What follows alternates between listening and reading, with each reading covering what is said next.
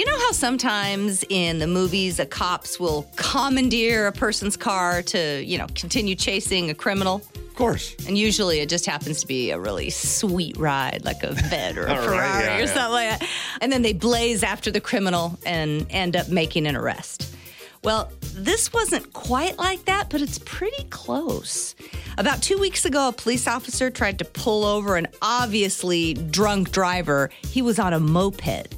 But the guy sped off, so the cop chased him until the guy went down a path that was big enough for his moped, but not big enough for the cop car.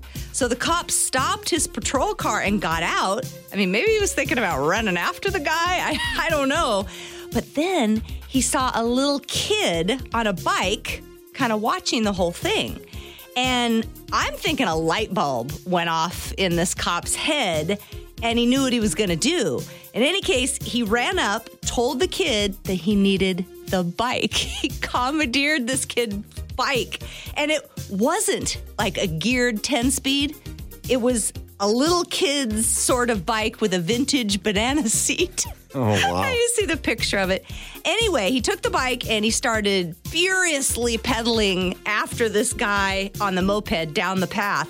But apparently this particular cop has really strong thighs or something because he actually caught up with moped guy. Is this a fantasy of yours and or is it arrested him. a real story? It's a real story. Yes, it is.